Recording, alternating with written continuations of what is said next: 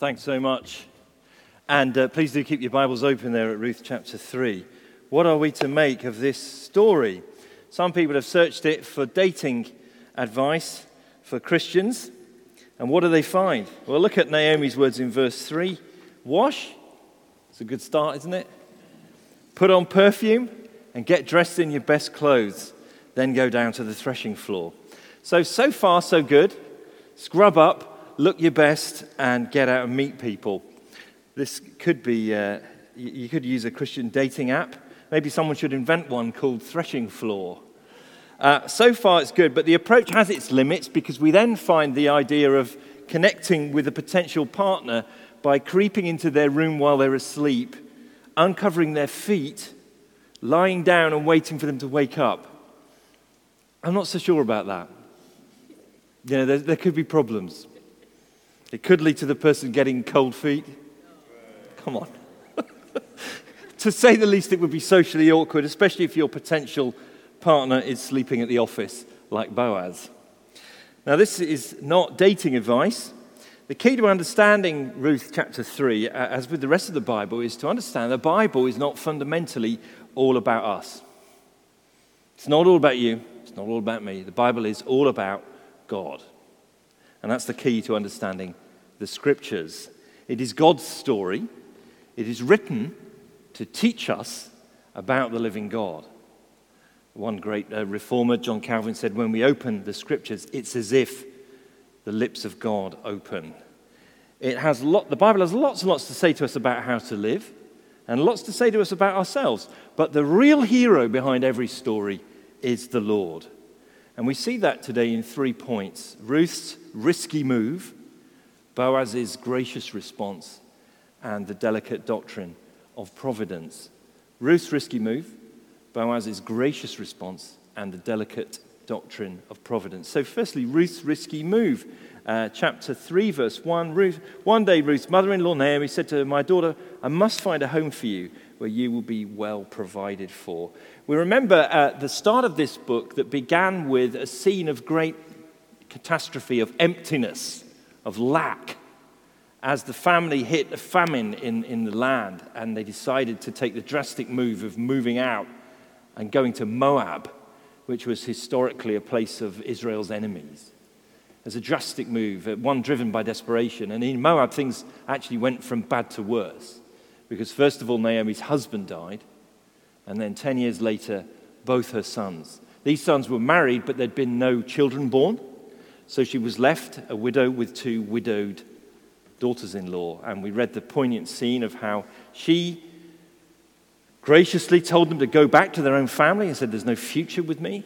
But one of them insisted on binding herself to Naomi, to care for Naomi, with a breathtaking pledge, a pledge of faith. And that woman's name is Ruth, and she's the one the book is named after. Chapter 1 ended with Naomi saying, "Don't call me Naomi." That name means pleasant. "Don't call me Naomi, call me Mara," which means bitter. "Because the Lord Almighty has made my life very bitter. I went away full, but the Lord brought me back empty. Why call me Naomi? The Lord has afflicted me. The Almighty has brought misfortune upon me."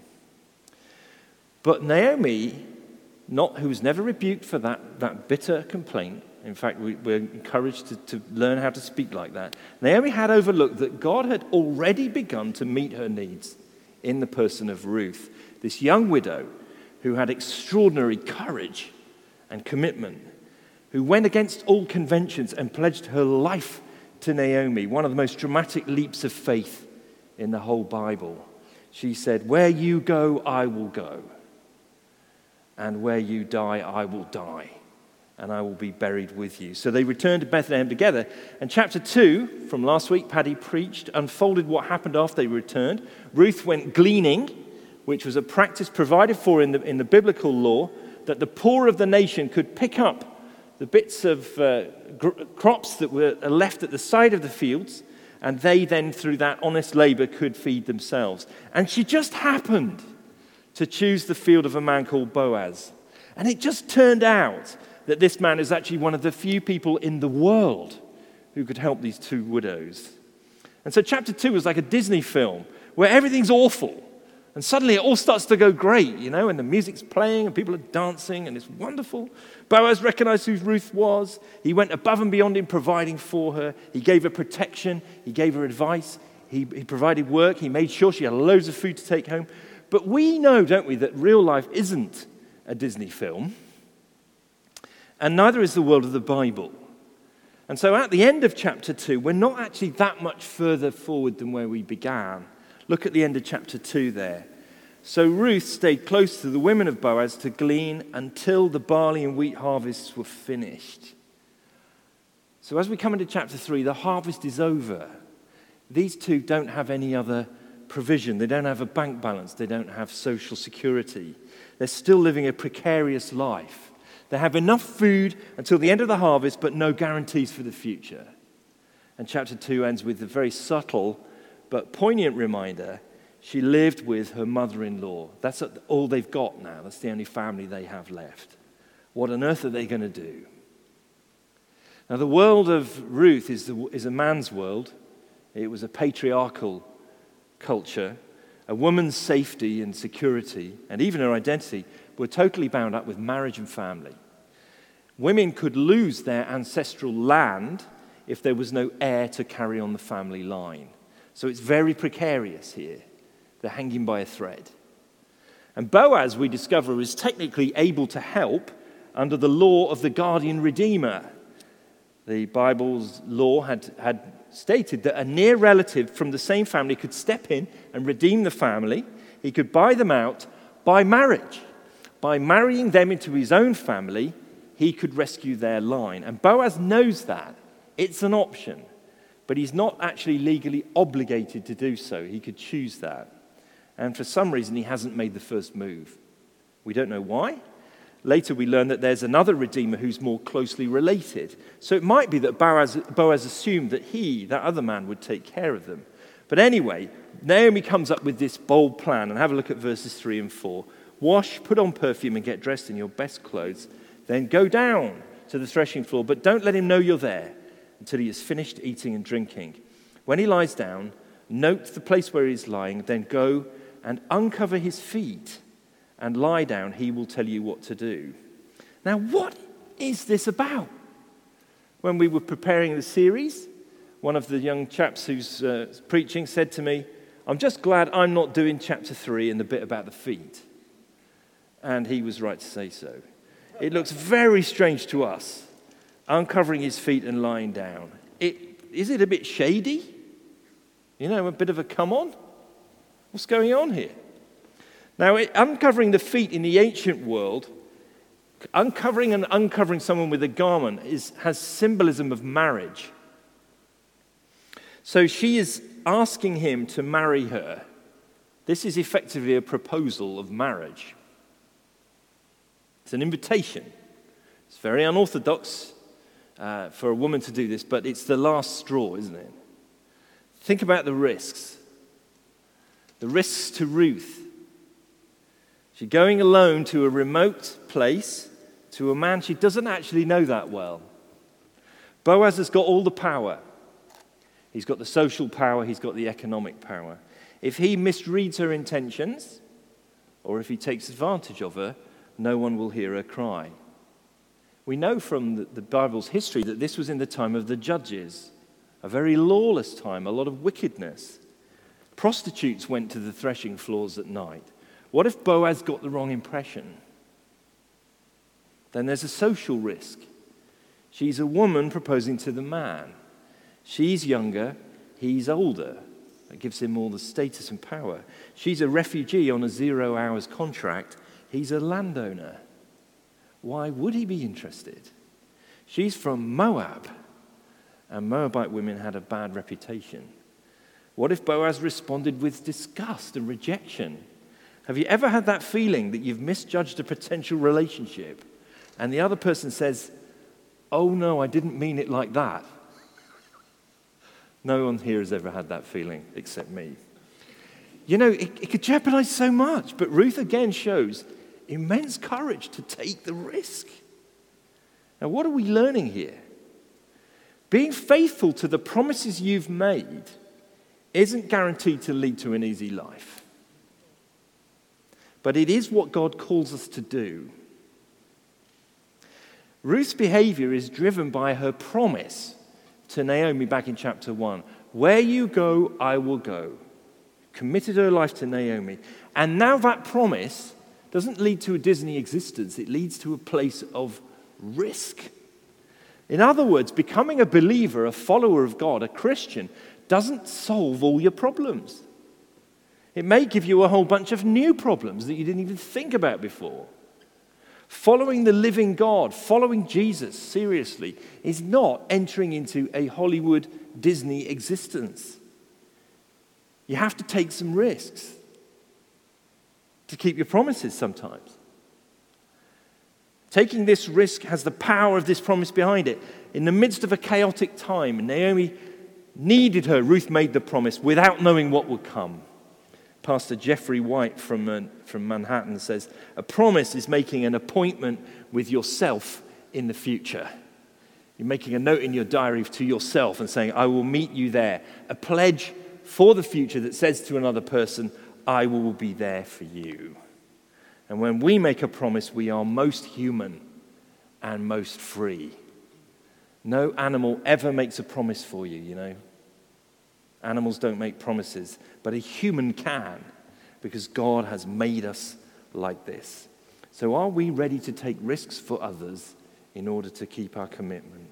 That honors God, and it is what Ruth teaches us. Because God is like that himself. He keeps his word even when it hurts. He never breaks a promise. Ruth's risky move leads to the second part of the story, which is Boaz's gracious response. Thankfully, Boaz understands the situation. In verse 8, in the middle of the night, he maybe turns over, or maybe his feet got a bit chilly, and he suddenly sees, whoa, what? There's a woman lying down at my feet. And he's quite startled, but he asks an obvious question in verse 9, who are you? And she blurts out the whole thing. I mean, Ruth is not coy. If Naomi's advice could sound like a little bit flirtatious, Ruth just blasts the whole thing out there. I am your servant, Ruth, she says in verse 9. Spread the corner of your garment over me, a symbol of protection of marriage, since you are a guardian redeemer of our family. She's just very, very blunt. This is what it's about. This is about marriage, and I'm reminding you that in God's word, you could do this. Ruth pins everything on this principle from the Bible. God has provided a guardian redeemer, and this man could fulfill the role. Now, Boaz sees all this, he understands it, and he responds magnificently. Verse 10, the Lord bless you, my daughter, he replied. This is not flirtatious language. My daughter is a very affectionate way of speaking to a woman. It's like saying, my dear. It's kind, it's affectionate. And he uses this key word, kindness. This kindness, he says, is greater than that which you showed earlier. You've not run after the younger men, whether rich or poor. Now, my daughter, don't be afraid. I will do for you all that you ask. All the people of my town know that you're a woman of noble character. And then he explains that there is another guardian redeemer who is closer. So that guy has the priority in the provision. But Boaz gives his word that he will prosecute this quickly as much as he can. And notice he is generous. In verse 15, he gets her to bring a shawl and he fills it with barley, again to provide for the family. He is righteous. Verse 14, he protects her reputation, says no one must know that a woman came to the threshing floor.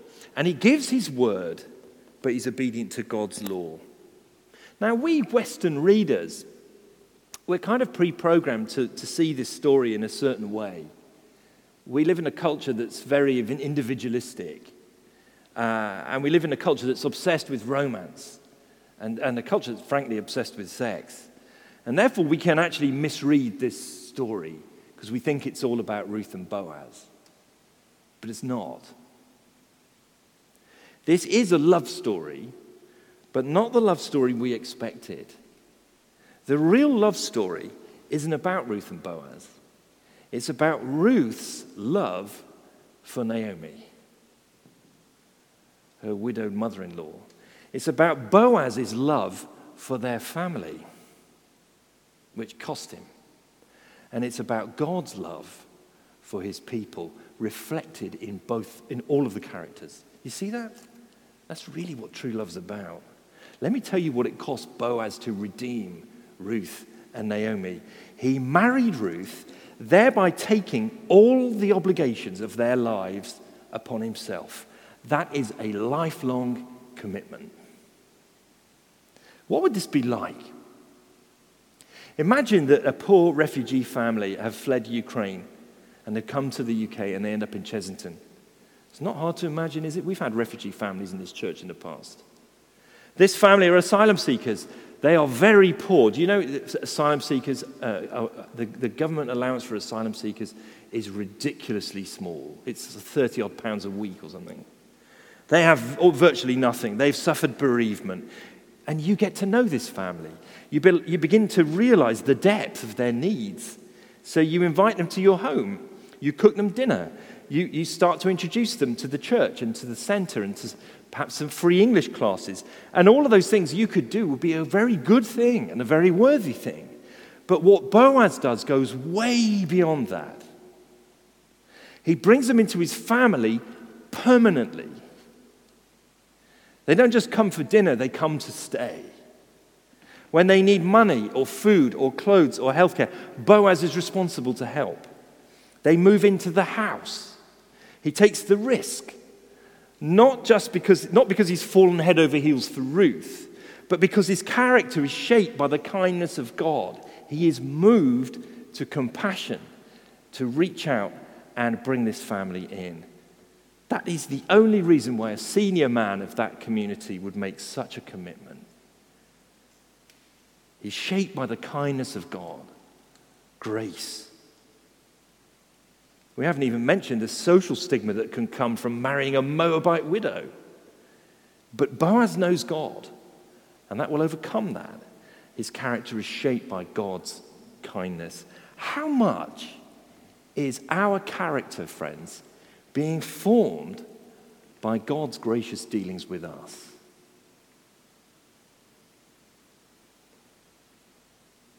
When you were far from him, when you were living in rebellion and sin, hating God, he came after you and sought you out. God has forgiven you everything you've ever done and everything you ever will do.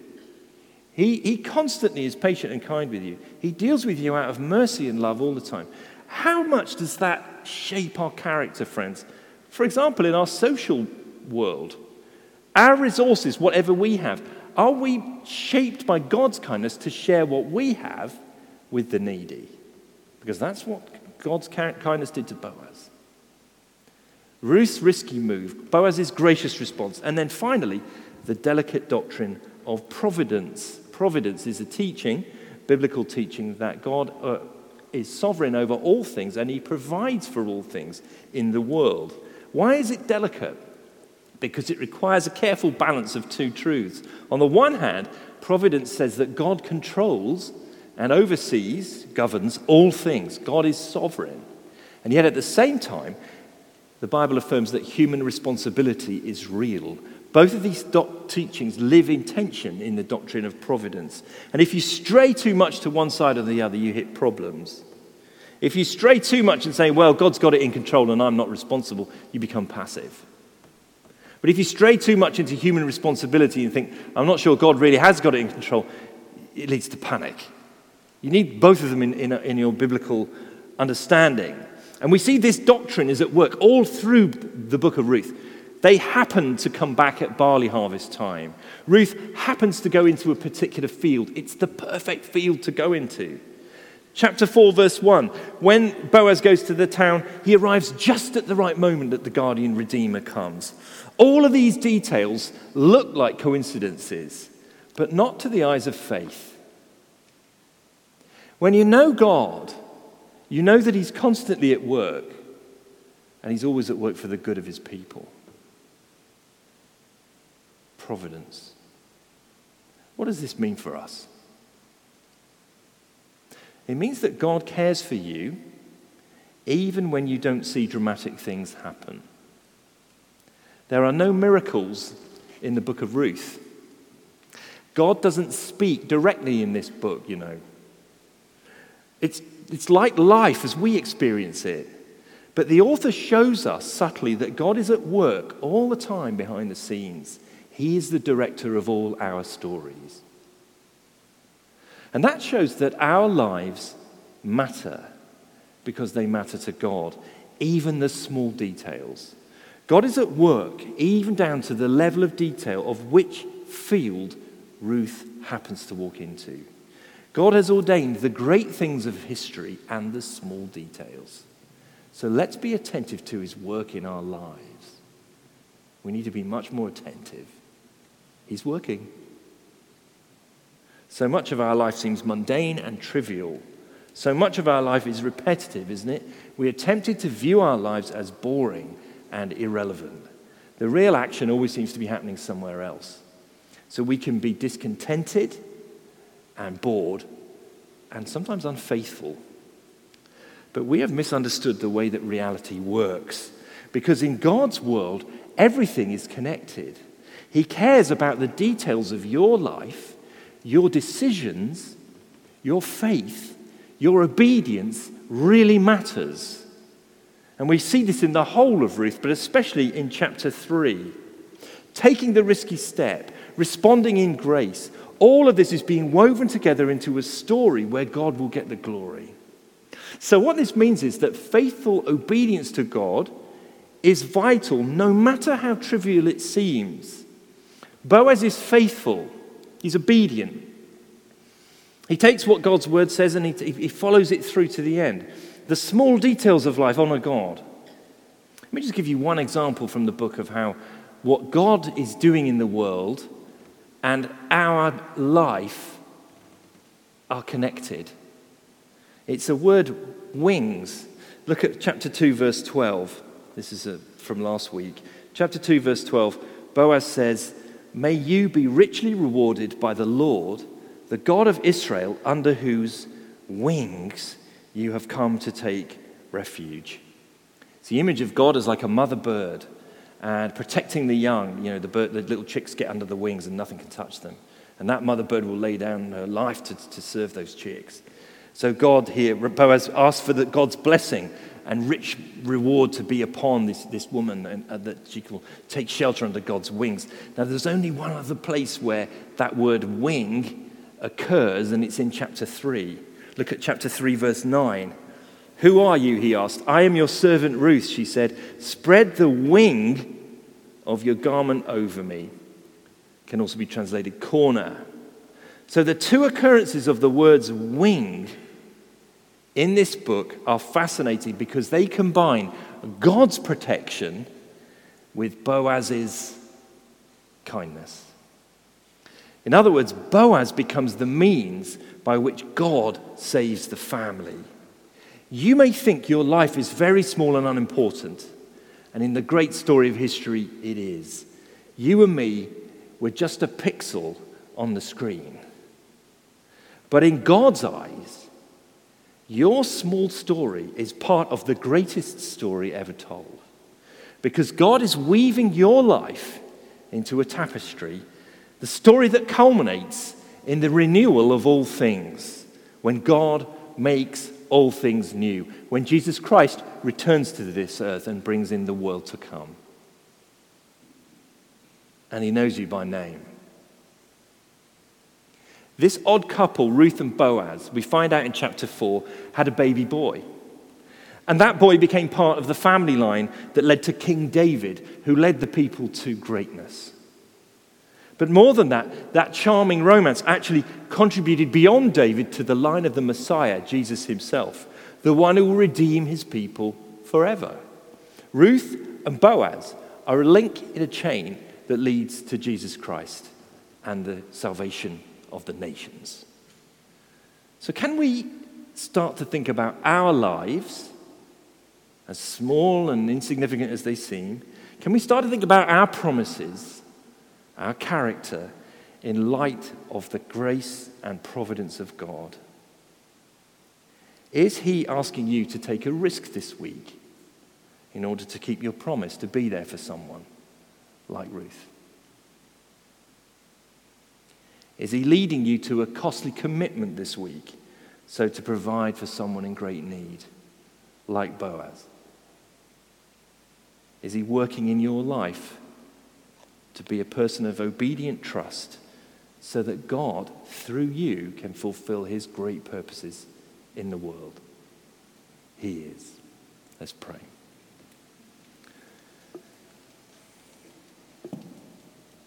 May the Lord repay you for what you have done. May you be richly rewarded by the Lord, the God of Israel, under whose wings you have come to take refuge. Heavenly Father, thank you that in this charming story we get glimpses, hints, reflections of just who you are, your tenderness towards the needy, the weak, the immigrant, the refugee, the outsider. You provided for them in your law, and here you provided for them in the family of Boaz. Please prompt us now as we reflect and as we sing and as we pray and go home to see where you want us to walk in obedience to this teaching. Amen. Amen.